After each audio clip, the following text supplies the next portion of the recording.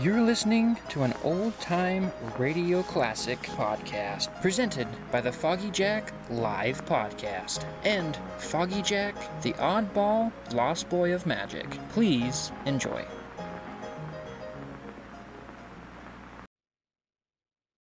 Are you one of the frightened?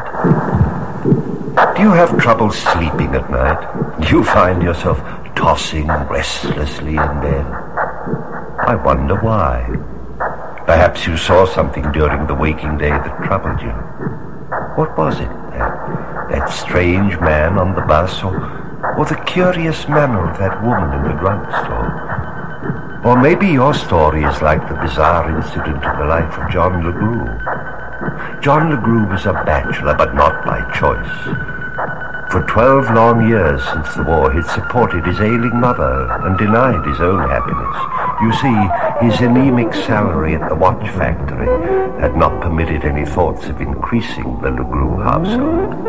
But John had had something out of life. In 1944 in France, during the war, he had met Denise Franson, the wonderful little French girl who had been the only love of John's shallow life. But a bombardment of her little village and the silence that followed had left John with only one conclusion. Denise was dead. Well, the war ended and he had returned to America and his mother and the watch factory. And the dull years had ticked away with the clocks. But one day, everything changed. John came home after a day at the factory and his mother said that a girl named Denise had called and wanted to talk to him. John couldn't believe his ears. There must be some mistake. Denise was dead. She had to be. But no. During dinner, the telephone in the hallway rang again. John rushed to answer it. It was impossible. It was unbelievable. But the sweet voice on the other end of the line was the same broken English of Denise Franson. And a dozen questions spilled from his heart. Where was she? How had she been? Why had she waited all these years to get in touch with him? Did she still love him? But oddly, Denise couldn't say much. Her voice seemed faint and shaky. But she gave out a telephone number. Butterfield 87777, and insisted that John should call her at that number at midnight. All the rest of the evening, John was in a fever of impatience. The tiny clock on the bureau mocked him as the hour and minute hands slowly crawled round to the appointed hour.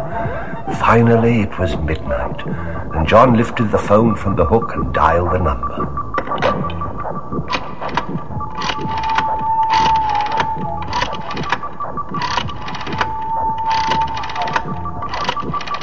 A male voice asked who was calling.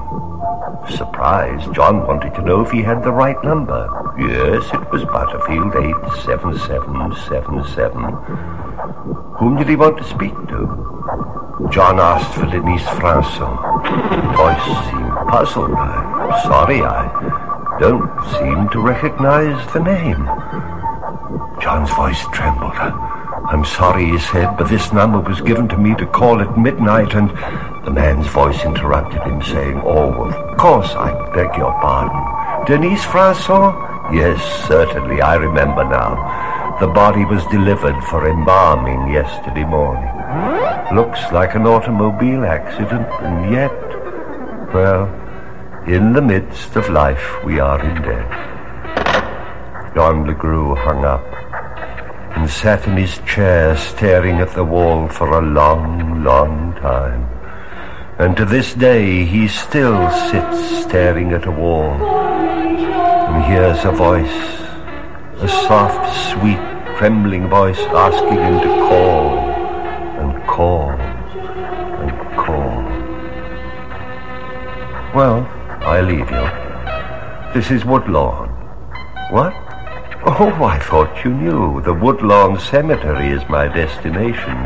You see, I live here.